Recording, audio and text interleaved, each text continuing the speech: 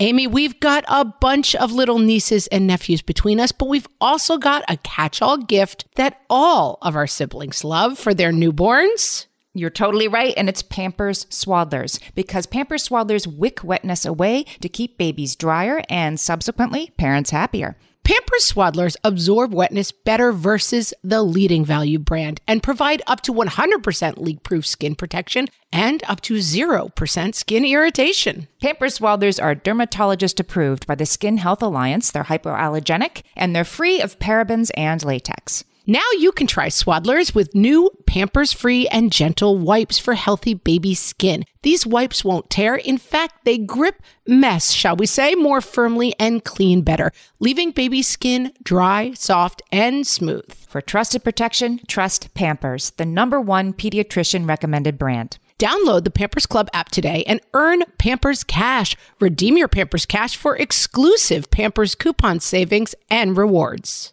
Only redeemable via Pampers Club. Pampers Cash has no cash value. Too bad, so sad, kids. Suck it up. What fresh hell? Laughing in the face of motherhood. Don't yell at us. With Margaret Abels and Amy Wilson. Don't speak to me. Go down and sleep in the basement. A podcast that solves today's parenting dilemmas so you don't have to. Shaking their fist at the heavens.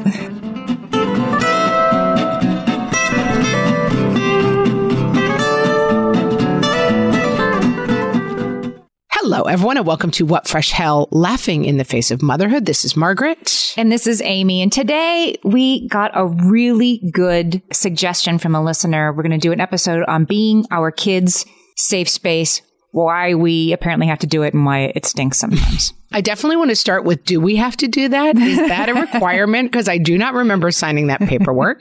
Right. Because, as I think we've discussed, there is a fine line between being our kids' safe space and being our kids' dumping ground. Being the kids' wet towel that they leave on the floor when they're done using it. Yes. And I mean, this is one of those, let's talk about it because I need some help around this. Can I read you Michelle's question?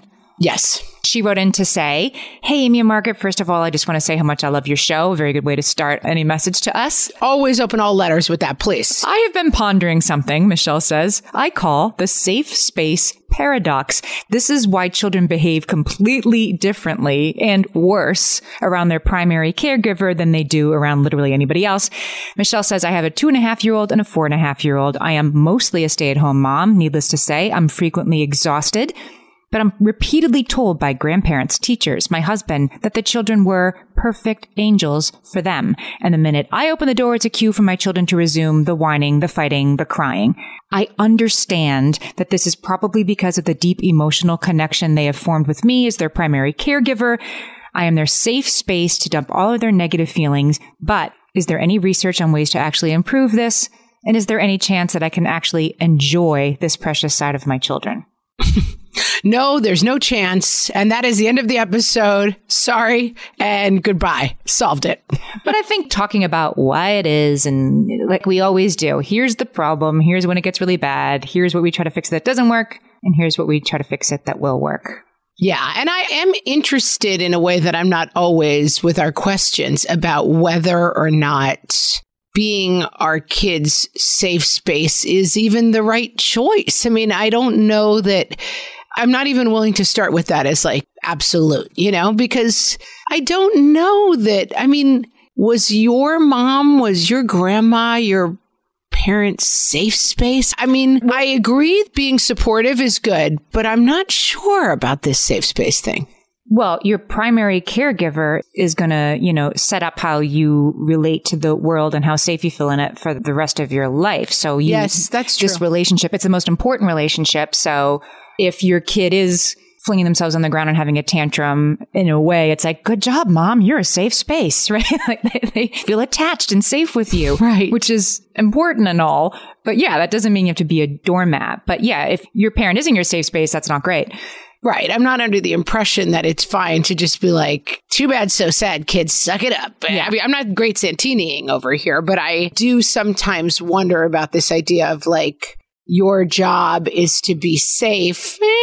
It's complicated. Well, so why do kids do this? I got a couple of ideas for you. Okay. There's a psychologist. Her name is Dr. Crystal Lee. And she says, the obvious kind of thing, think about the way that you act as an adult. You probably act more put together and formal around strangers. And then around your friends and family, you are your true, authentic self, warts and all. Like if you have a bad meeting at work, you are going to be crankier about it at home than you were on the Zoom with 18 people watching. Yeah. See also me getting in a fight with my husband and then going to a cocktail party. Like I'm quite good at putting on the mask of like, we're the happiest couple ever, and then I get home and it's like, don't speak to me, go down and sleep in the basement. Right. Exactly. So we do it too. Okay. So our kids are maybe not as good at coping and managing and, they can lose their completely go ham when they haven't had a snack in 2 hours in a way that we've maybe learned to manage a little better. Sometimes. But maybe not always.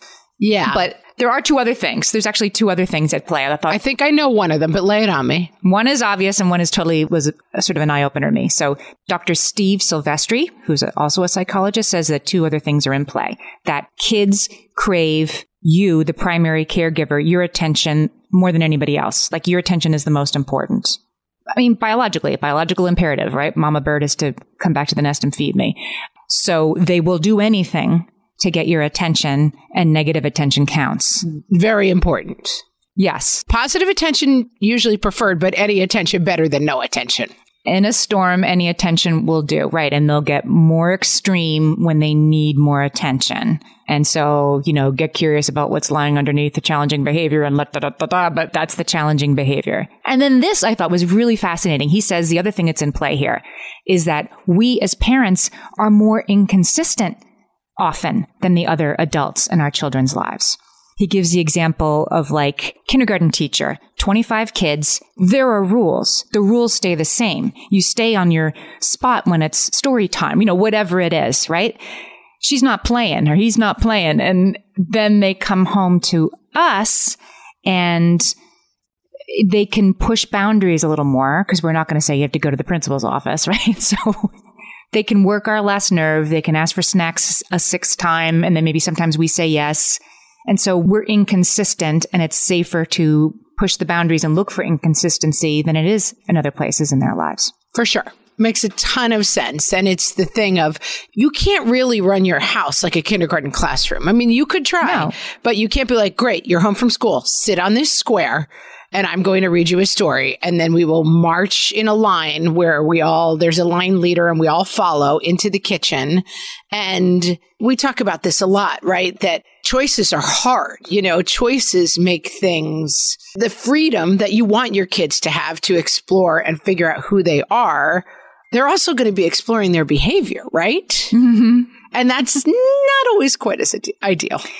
And something else occurs to me that the last 2 years have been, for every single person alive in the world, unrealistic expectations. Agree. Hard agree. Right? Mm-hmm. Yes. And I'm thinking of my nephew who, for, a COVID cavalcade of reasons, has had to be doing remote pre-K. It's over now. Thoughts and prayers to those moms. Right. Like he was home for weeks because he's not vaccinated yet and his class isn't either. And this brother had it and then that brother might have it. And just the clock kept resetting in a comical way. And my sister took these pictures of him, holding up his, Valentine's Day art to the camera, like, doing his best. This 4-year-old, I'm going to sit nicely and I'm going to try really hard to stay focused and look at the Zoom camera the whole time and, unmute myself and raise my hand. Like all these things, like he's 4. So, and we're asking kids to keep masks on. No matter what the rules are where you live, there have been more rules. There have been insane things we're asking kids to do that they don't usually have to do. Staying 3 feet away in the cafeteria. And then they come home and they're like, what? I hadn't thought of it this way, but it definitely reminds me. My dad commuted to the city, worked, wore a suit, like he was kind of a madman, Brill cream and like wore a suit and got home off the train. And he'd be like, honey, I'm home. And hey, kids, and like rustle our hair. But then he would go upstairs and take his suit off and I mean, then like change into like what I would now consider the height of, fancy clothes, like a sweater and slacks and nice pants. Slacks. Like now my husband changes it to like a drawstring pajama bottom and, but anyway. Loafer instead of a tie shoe. Sit down and have a scotch. Yes. And it was like, well, that's over. And now I can really be me. Yes. And I think that is part of being the safe space, and home is your safe space and your place to be yourself. And I'm all for having a home where people feel relaxed and feel the ability to be themselves. But the flip side of that is behavior. I remember reading once about a college, some sort of religious college that was, very serious and rule oriented. And one of the things, there was a reporter writing about it, said is, unlike being at a million college campuses, that the kids at this college, they all had very serious haircuts. They all wore sweater vests. But when they walked on the sidewalk, and then they would make a turn and make the turn. And then at every other college he'd been at, the kids would take the lawn cut, right? They would cut across the corner of the sidewalk on the grass. But these kids just were very regimented in the way they did everything. Yes. And then they would sit down at their desk and take out their pen. They were just extremely regimented people. And pros and cons to that, right? And that's the thing. I don't want to run a regimented home. That's not the kind of home I'm interested in having.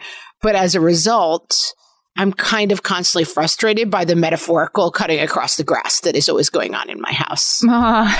It's exhausting. And may I say, you're the grass. They're walking on you. And I am the grass. It really helps. Another thing that can be harder, I think, is if you're the only parent around when this stuff is happening. Say this tends to happen in the after school hours. There's something called after school restraint collapse. We did a whole episode on this. Yes, we have talked about that. And yeah, you recently talked about the after school hours, and we actually did a whole episode several years ago. I'll put the links in the show notes about why 5 to 8 p.m. is the worst time of day and how to make it a little bit better. We have established that, yes. And the after school restraint collapse is a term that was coined by somebody named Andrea Lowen Nair. And, we all know what it is. I just love that there's a name for it. As soon as they get through the door, they fall apart. Well, it's one of those good names where you're like, got it. Know exactly what you're talking about there, Andrea. Know what you're talking about. And at least in my house, the after school restraint collapse, they're saving all their love for me because I was the one who was around in the after school hours. Just this morning, I was at the breakfast table with one of my children. I won't specify which one, who responded to me asking for their own safety, who just twice in a row was like, I already told you that. Why are you asking me? I was asking, do you need a ride to the practice on Friday or whatever it was? I was, engaging them in conversation that was to the betterment of their own life in the very near future. Why do you always have to? You always do that. And all I have to do, is make eye contact with my spouse across the table to know, okay, it's the child. It's not me. He sees it too. This is an overreaction. And that prevented me from doing what I would tend to do, which is are you kidding me? I'm asking you if you need a ride to practice. You're gonna, and I need to know. And I'm trying to help you here. That I feel like I have to do sometimes when you're on the receiving end of way more of this than your spouse. It's hard when you're the only one. You feel like you have to defend yourself. And I do think this is an area where you and I have different styles. I don't know if I cannot, I will not. This is the fight of my life in my house right now because I cannot let that stand. I just cannot say, let's get what's underneath this. I just constantly, and I'm not saying I'm right because I do find myself stuck in this loop of you will not talk to me that way. Do not speak to me that way. I am not going to help you when you're speaking to me that way. And I do feel like I'm going crazy doing that, but maybe it's how I was raised. I don't know what it is, but I do not have an ability or maybe even a desire to get underneath that when that's the place where I'm at with my kids. It's really hard. I'll tell you what, I had to get underneath it. And I'm not sure that everybody has to do that, right? There can be a kid to whom you can say hey, don't talk to me like that. And then they don't. Nope, but it's not working in my house. Right. If they respond with oh, okay, I can take it to 11. Let's see. Let's go. If you have that and it's happening more because your kid really needs a safe space right now for reasons that may not even be clear to you and they're taking a lot out on you, sometimes saying do you understand that is not, it doesn't work or it doesn't always work or it doesn't work long enough. And so I kind of had to figure something else out. I think I might be close to needing to figure something else out. Let's take a break. When we come back, I'll explain something that really helped me put this in perspective. I cannot wait. Margaret, I've got a go-to baby shower gift that I give whenever there's another newborn in my life. Can you guess what it is? Amy, 3 guesses. First 2 don't count. It's Pampers Swaddlers. Exactly. Pampers Swaddlers keep baby's skin dry, happy, and healthy. Pampers Swaddlers absorb wetness better than the leading value brand and provide up to 100% leak-proof skin protection and up to 0% skin irritation. Pampers Swaddlers are dermatologist approved by the Skin Health Alliance, hypoallergenic, and free of parabens and latex. Try Swaddlers with new Pampers Free and Gentle wipes for healthy baby skin. These wipes are 5 times stronger, gripping mess more firmly, shall we say, and making diaper changes a breeze. For trusted protection, trust Pampers, the #1 pediatrician recommended brand. Download the Pampers Club app today and earn Pampers Cash. Then redeem your Pampers Cash for exclusive Pampers coupon savings and rewards. Only redeemable via Pampers Club. Pampers Cash has no cash value. Margaret, I've been at the research again, looking into metabolic health and, more importantly, metabolic flexibility, which turns out is the key to improved energy levels, better sleep, better fitness, all the things. And I found out about all this because we got a chance to try Lumen, the first handheld device that helps you manage your metabolic health. Lumen works when you breathe into it. If you do that first thing in the morning or after a workout, Lumen measures your metabolism by measuring the amount of carbon dioxide in your breath. It's science, people. That lets you see exactly what's going on in your body in real time. Then you use Lumen's app to get tailored guidance to improve your sleep, your nutrition, even stress management. If you're interested in figuring out the effects of different sorts of foods on your body, Lumen is a really cool way to see what's actually happening as your body burns different fuel sources. If you want to take the next step in improving your health, go to lumen.me and use FRESH to get $100 off your Lumen. That is LUMEN.ME. Lumen.me, and use the code FRESH at checkout for $100 off. Thank you, Lumen, for sponsoring this episode.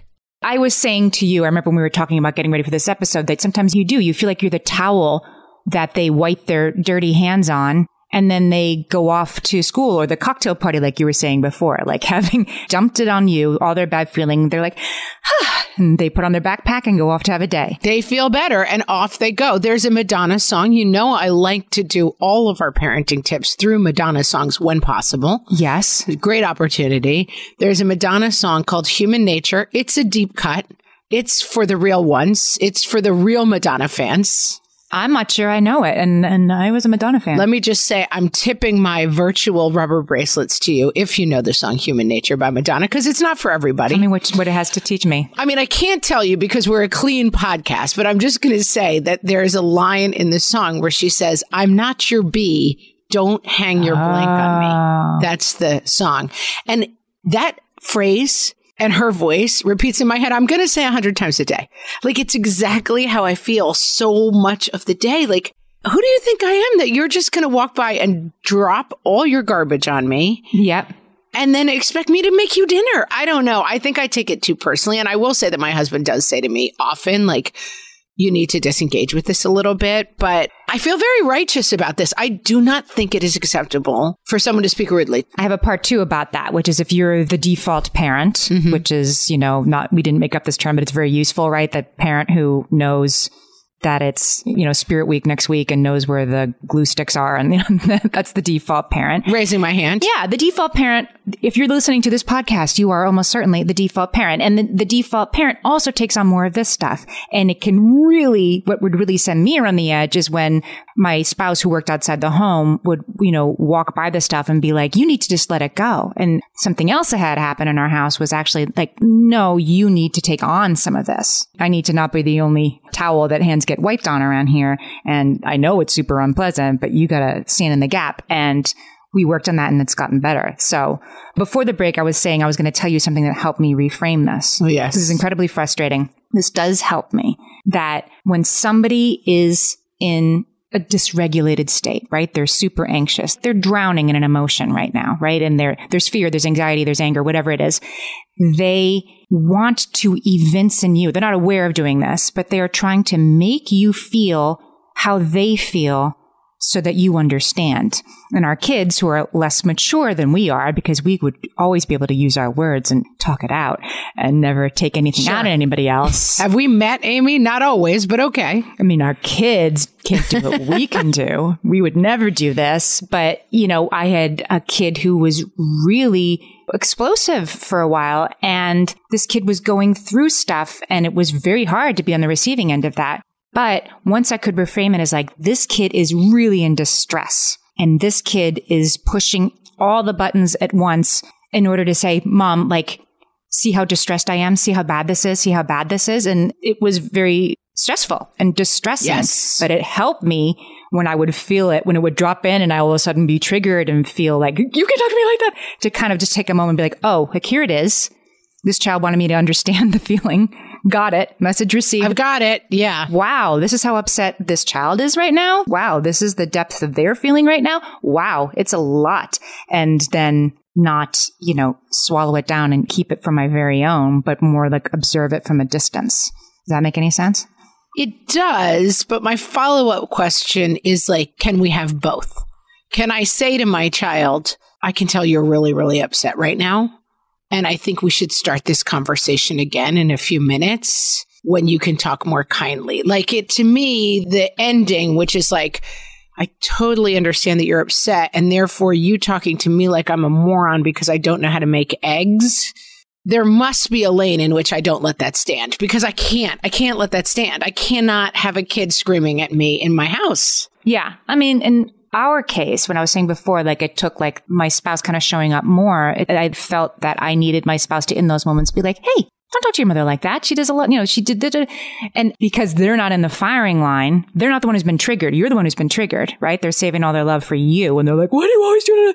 That the parent who's just sort of walking by, they can sort of stick their head and be like, hey, she's just asking you if you need a ride or not. And a little bit of that actually helped. That has helped us a lot. I agree. That has helped us a lot. And one thing you said on the podcast, I don't even remember what we were talking about, it was a while ago, that has really helped me is like, if you have any plausible deniability to have not heard it, let it go.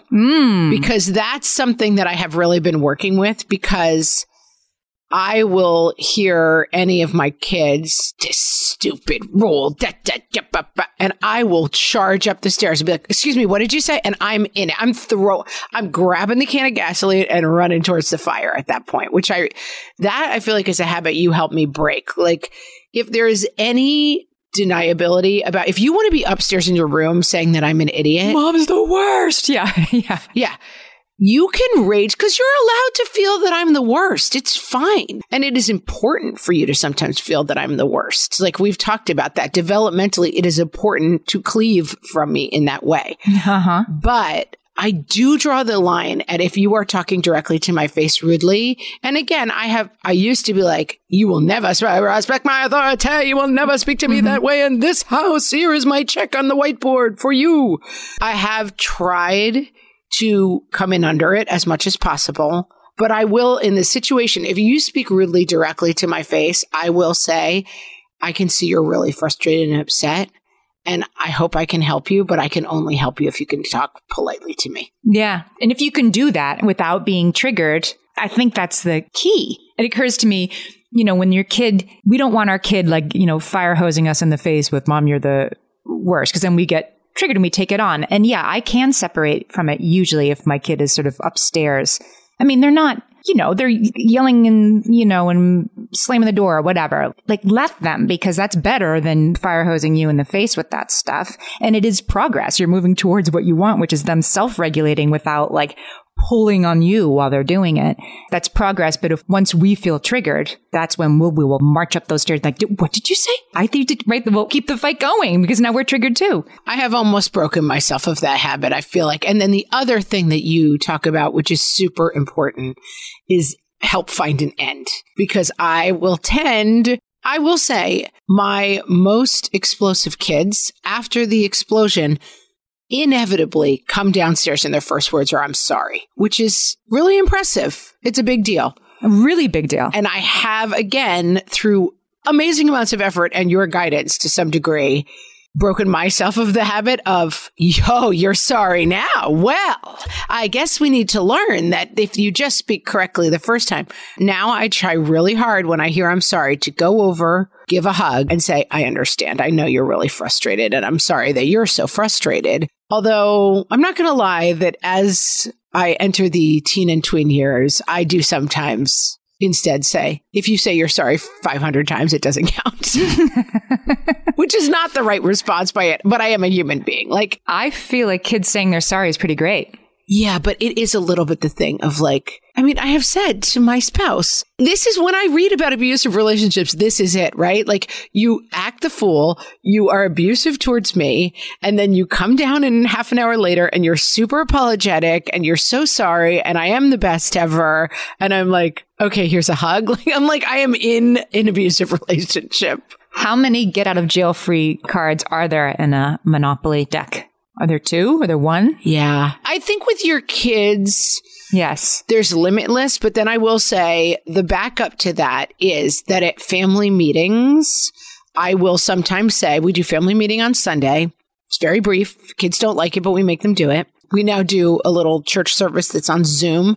And then the end of that, while we're already feeling prayerful and hopefully, Christ-like, is family meeting. And so we tack it on. We don't like call it, it happens as part of this other ritual. And I will occasionally say, listen, I really feel like this week I was taking way too much on. I was getting yelled at too often, or I was being forced to say 7 times to put your shoes on. And then you get mad at me because I'm frustrated. And so we do constantly try to reset this stuff while it's not happening, because I do think I don't want to train my kids to be like, if I want eggs, the correct response is to yell, I need eggs and I'm late and Right. No, you can't go through life that way. Like, who are you going to interact with in your life? And then you're going to come down 20 minutes later and say, oh, I'm sorry. I just was really stressed about my test today. Too bad. Don't act like a moron. I think part of the problem, like when you feel like a doormat and they've taken stuff out on you, is that then we layer on top of that, I can't be treated that way. And also my kids can't treat people this way. Like, how have I raised humans who don't know how to be humans in the world? Right. And what we can lose sight of is that the other kids that we don't see behaving this way do behave this way. We just don't see it because we're not their safe space. For sure. You know what I mean? Like, do you think that your cousin would speak to my sister that way? I'm pretty sure he does, but you don't see it. You only see other kids in their non-safe space behavior. Do you see what I'm saying? Yeah. Nobody else's kids would talk to you this way because you're the safe space. Although I think it's fair to say, having grown up in a fairly, strict Irish tradition from my ancestors, kids didn't speak to their parents this way back in the day because their parents would smack them across the face if they talked to them that way. That's right. And so I think what we're trying to find is somewhere where our kids should speak to us with respect. I believe that is a personal value. But we don't want to beat out of our kids any notion that they can have a sense of self outside of us. And so I think it's not just like our options are be the safe space or hit our kids when they're rude. Like what we're looking for is a way to be strong disciplinarians that don't allow for any sort of behavior, but that also understand that like we want our kids to express ourselves in some ways. We do want to know if our kids are having a bad day, if something happened at school or whatever, that kid needs love. They might ask for it in an unlovable way. They might have a full-scale meltdown over it's meatloaf again. I feel like in the balance, I do want to know, if my kid is like struggling with something, I don't want the relationship with me to be another unsafe space where they have to never take it out on me. Well, and this is another great example for us of like, it's not doors, it's hallways, right? Like, it's not like one door is you have polite kids because you punch them in the face when they're rude. The other door is your kids talk to you horribly and you take it because you're the safe space. Like, this is a journey of hopefully constantly reasserting and recalibrating. Hey, when you're upset, it is okay. But when you take that upset and are cruel to me, it's not okay. And so, how do we keep finding a place where you can express being upset in a healthy and respectful way. And that's a lot of what the work of the teenage and tween years probably are, yes, because I am a firm believer, and I'm probably stricter on this than some, that I will not be spoken to rudely in my house. It's not going to stand. But then I have to figure out the systems that make that happen, where it's not just constantly me shrieking at my kids and being scary mean because you will not speak to me that way and you will respect my authority, because that's not good parenting. Where I get stuck, or I have gotten stuck, is when my kid is very agitated and kind of, trying to pull me down, right? See how dysregulated I feel right now. And I've joined them in that space. Okay, I need a break. Let's have a reset, right? And I want to leave. And when your kid is in true distress and you are their safe space, even though you're taking it out on them, that can really induce panic when, okay, now you're going to leave me alone with this. And I think we all know that a 2-year-old needs her back rubbed when, she's banging her chubby fists onto the ground because, there's no more TV time. We do understand, okay, this is a kid that's being taken over by forces much larger than she can control. But there are times when your tweens and teenagers are also they're not home right now, Mrs. Torrance, as we say, and they want you to help them, which means witnessing that and helping them through it without being triggered by it. That's really hard. I think I have an insight for you. Okay. We'll be right back. Amy, you know me well enough to know that my daily power breakfast is toast with peanut butter on top. Toast with peanut butter. It's also, by the way, one of my favorite power breakfasts. So we agree on that thing. We were recently together and we shared some toast with peanut butter. And I'm going to tell you, we used Hero bread. It adds even more protein and fiber to that combo without adding any more sugar. Hero bread has remade the carby, empty-calorie bread products into versions that include no net carbs, 0 gram sugar, and fewer calories, plus more protein and fiber, while still being super fluffy and delicious. I was not sure that particular combination was going to be possible, but Hero Bread has figured it out. Yeah, this is one I'm glad they let us try. It's it really tastes good. I've been trying to add more protein to my diet, and I would have thought that a hamburger rolls was not the place to do that, Amy. But all of Hero Bread's products, from rolls to tortillas to croissants, we please, offer protein and fiber, 0 to 1 grams of net carbs, and 0 grams of sugar. Start your Hero Bread bundle on their website and get 10% off your order. Go to hero.co and use the code motherhood at checkout. I like this bread, people. It's HERO.co and code motherhood for 10% off your order of Hero Bread. Amy, when I'm dehydrated, I get headaches, I get cranky, and I don't feel good in general. Also, I am dehydrated a lot of the time. Right. Because being good with the water bottle is one thing, but getting that sodium and potassium with the fluids, turns out that is the key to staying optimally hydrated. So whether you're looking to hydrate during your workout, while traveling, or at the end of a long night, Sports Research Hydrate Electrolytes have got you covered with over 65 trace minerals, 7 essential vitamins, and coconut water powder. Crisp and refreshing without any sugar, this is hydration powered by Sports Research. Each box has 16 little stick packs that you can take on the go, whether you're headed to an exercise class, a night out with friends, or a podcasting conference. And did we mention they come in delicious flavors from raspberry lemonade to cherry pomegranate? Stay hydrated with Sports Research Hydrate Electrolytes. Visit sportsresearch.com and use the code WhatFresh at checkout for 50% off your purchase of Hydrate. That's SportsResearch.com, sportsresearch.com, and use code WhatFresh for 50% off your Hydrate Electrolytes order. And now, if moms had spirit days. From the What Fresh Health podcast. It's Monday, moms, and our theme is yoga pants and a sweatshirt day. We figured we'd start it simple and kind of ease you into the whole concept. Tuesday's theme is At Least You Tried. Put on a smear of lipstick, wear matching socks, literally anything to make it look like at least you even tried. Okay, Wednesday's theme is a little more advanced. It's put on a bra day. Okay, all right, fine. T-shirt bras count, I guess. Thursday's theme is pajama day. Stay in your pajamas all day. But then tomorrow you should really try to get out of your pajamas, okay? Promise? Just one day where you get out of your pajamas? TGIF, moms, it's Friday, and your theme today is Wacky Hair Day. And it looks like you're all set already. Do you even own a hairbrush? This has been If Moms Had Spirit Days from the What Fresh Hell podcast. I saw a documentary a long time ago called The Fires of Kuwait. Why this stuck in my brain, I don't know. But basically, during the first Iraq War, Saddam Hussein, I think, lit all of these oil wells on fire as some sort of active sabotage. Please do not cite my history here. I am remembering this anecdotally, and this is probably nothing what happened. But anyway, picture like a field with 300 capped oil wells that have been uncapped and lit on fire. So they're just burning, right? And so they bring in teams, international teams from all over the world to put these fires out. Chaos, yes.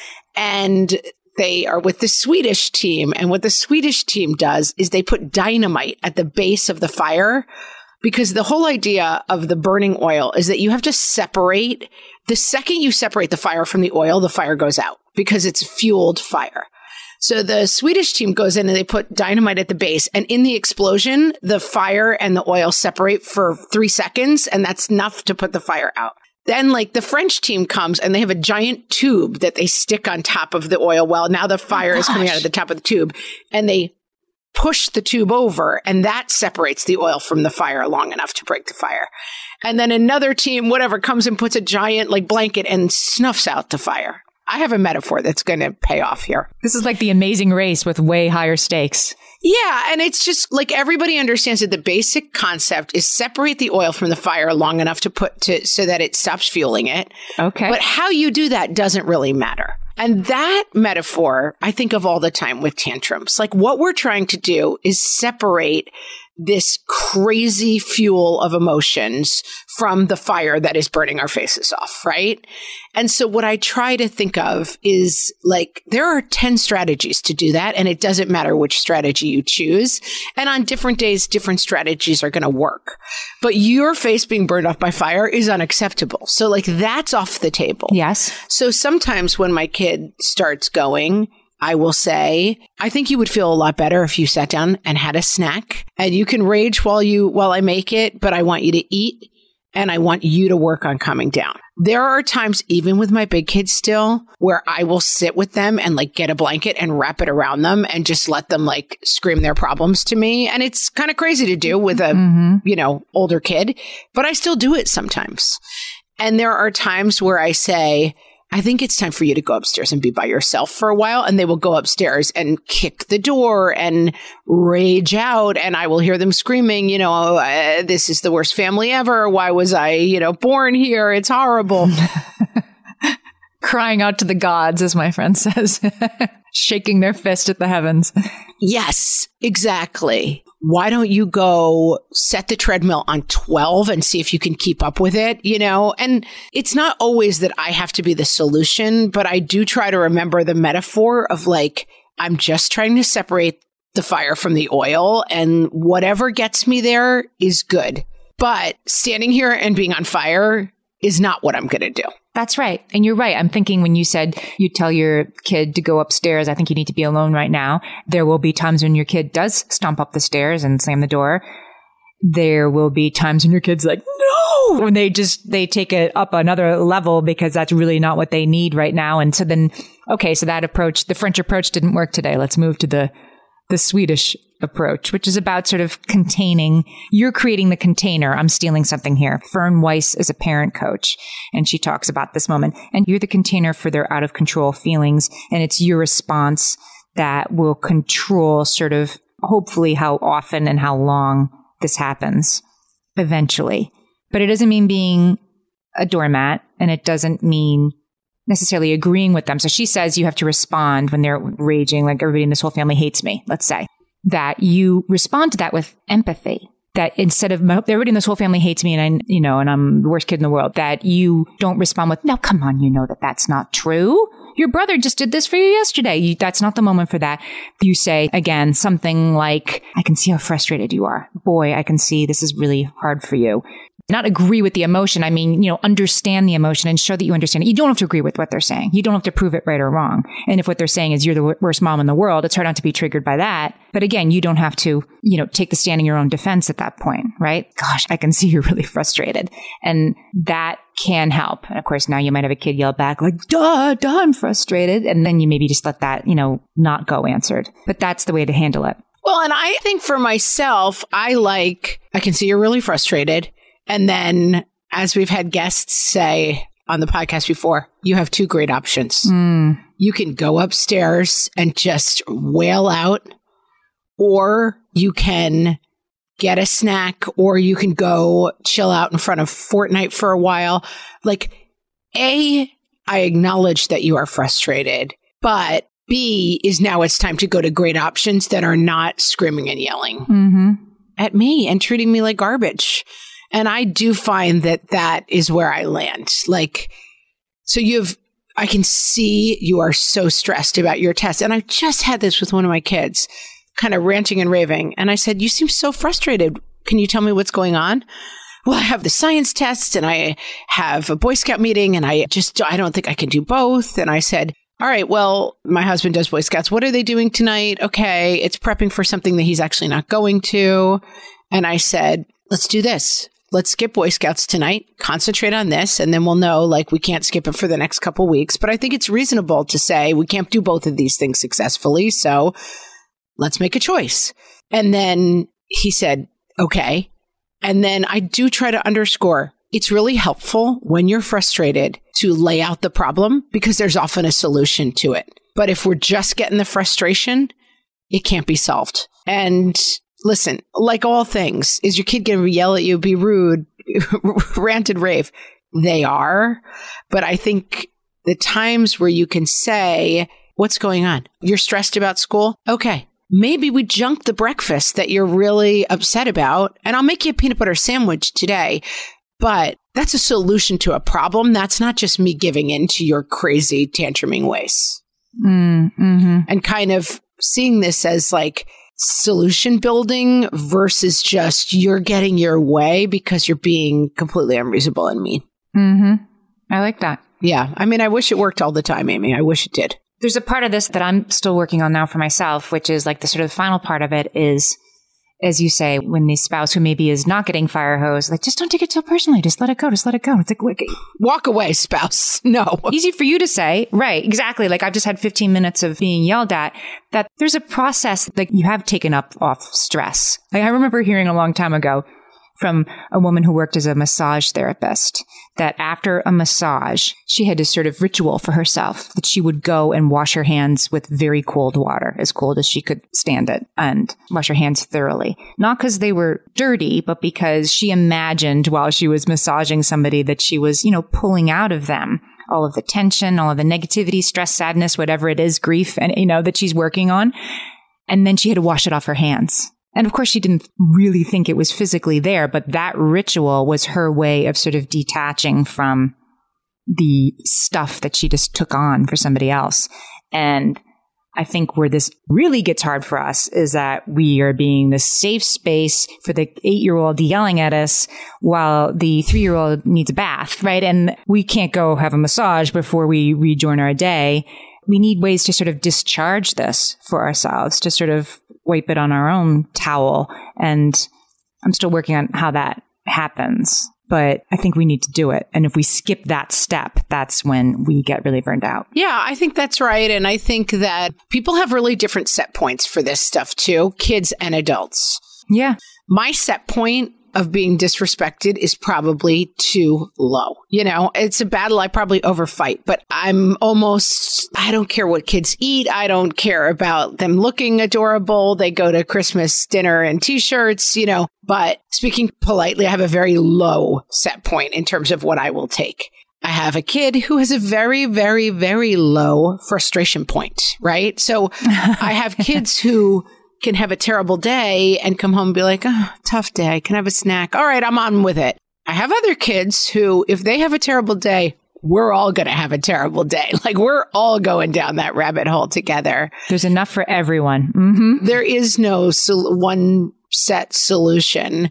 But I would definitely put in people's path that the story of like, it is your role as their safe space to constantly get trod upon.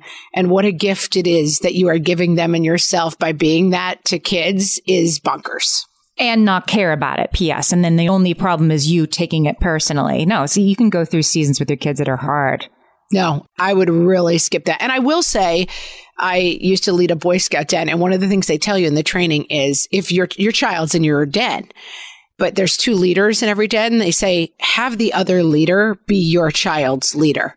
Don't interact with your child, because they have done studies in dens, and the kid, and I noticed this all the time, my kids who are usually like pretty decent would be wild in Boy Scouts. And it's like they're showing off for their friends right. that they don't respect my authority.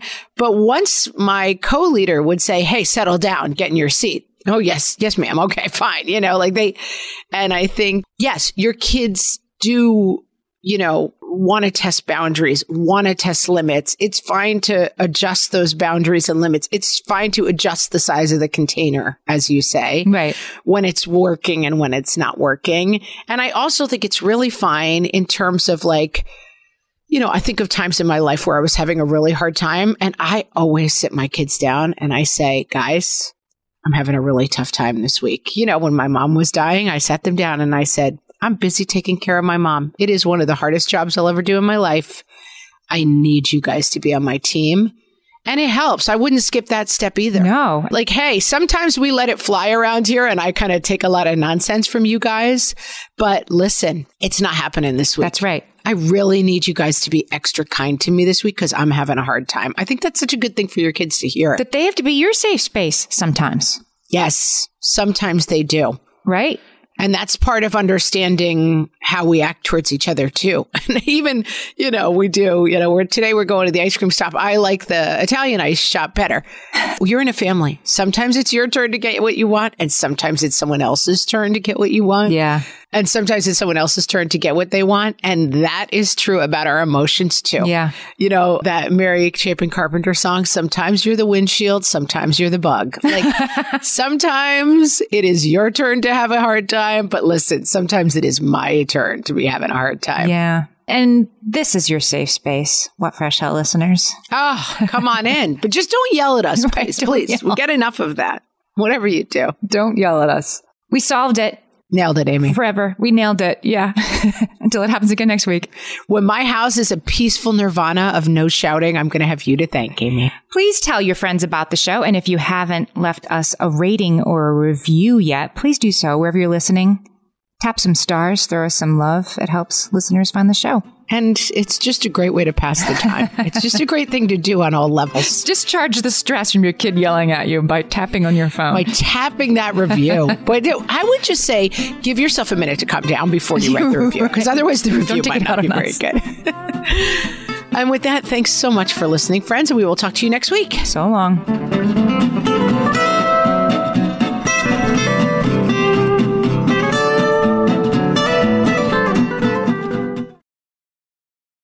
Hey there, I'm Debbie Reber, the founder of Tilt Parenting and the author of the book Differently Wired. The mission of Tilt is to change the way neurodivergence, whether that's having a learning disability, having ADHD, being gifted, autistic, or some combination of all of the above, is perceived and experienced so differently wired kids and the parents like us raising them can truly thrive. On the Tilt Parenting podcast, I get to talk with authors, therapists, educators, and parenting experts who are committed to this mission. I ask the questions my listeners are most curious about when it comes to supporting our kids. And in turn, my guests share strategies for challenges, out-of-the-box ideas for navigating school, best practices for therapies, tips for advocating, and so many thoughtful insights on what it really takes to help our kids grow up feeling seen and respected so they can create awesome lives for themselves. I know that raising a differently wired kid can feel overwhelming and isolating, but I promise you, you are not alone, and it can feel so much better. If you're on this parenting journey, come listen to Tilt Parenting. Together, we can shift this paradigm and show up for our exceptional kids with hope, possibility, and joy. Margaret, it's an exciting news day. An exciting news day indeed, Amy. A few years ago, we launched our first spin-off podcast, Toddler Purgatory, hosted by the hilarious Blair Brooks and Molly Lloyd. And guess what? Now Blair and Molly are back with their all-new podcast, Unsticking It. You know Blair and Molly as two busy moms and actors, and somewhere between potty training and the pandemic, they both felt like they lost their creative kaboom. In their new podcast, Unsticking It, they are going to talk about how all of us can get back to what lights us up after motherhood. Amy, I need this. Me too. And Blair and Molly will be talking to fellow imaginative minds. We're talking actors, artists, and creators of all kinds about how we can all unstick ourselves from whatever muck we're stuck in. Follow, subscribe, and listen to Unsticking It wherever you get your podcasts. That's Unsticking It with Blair and Molly, because sometimes life stucks.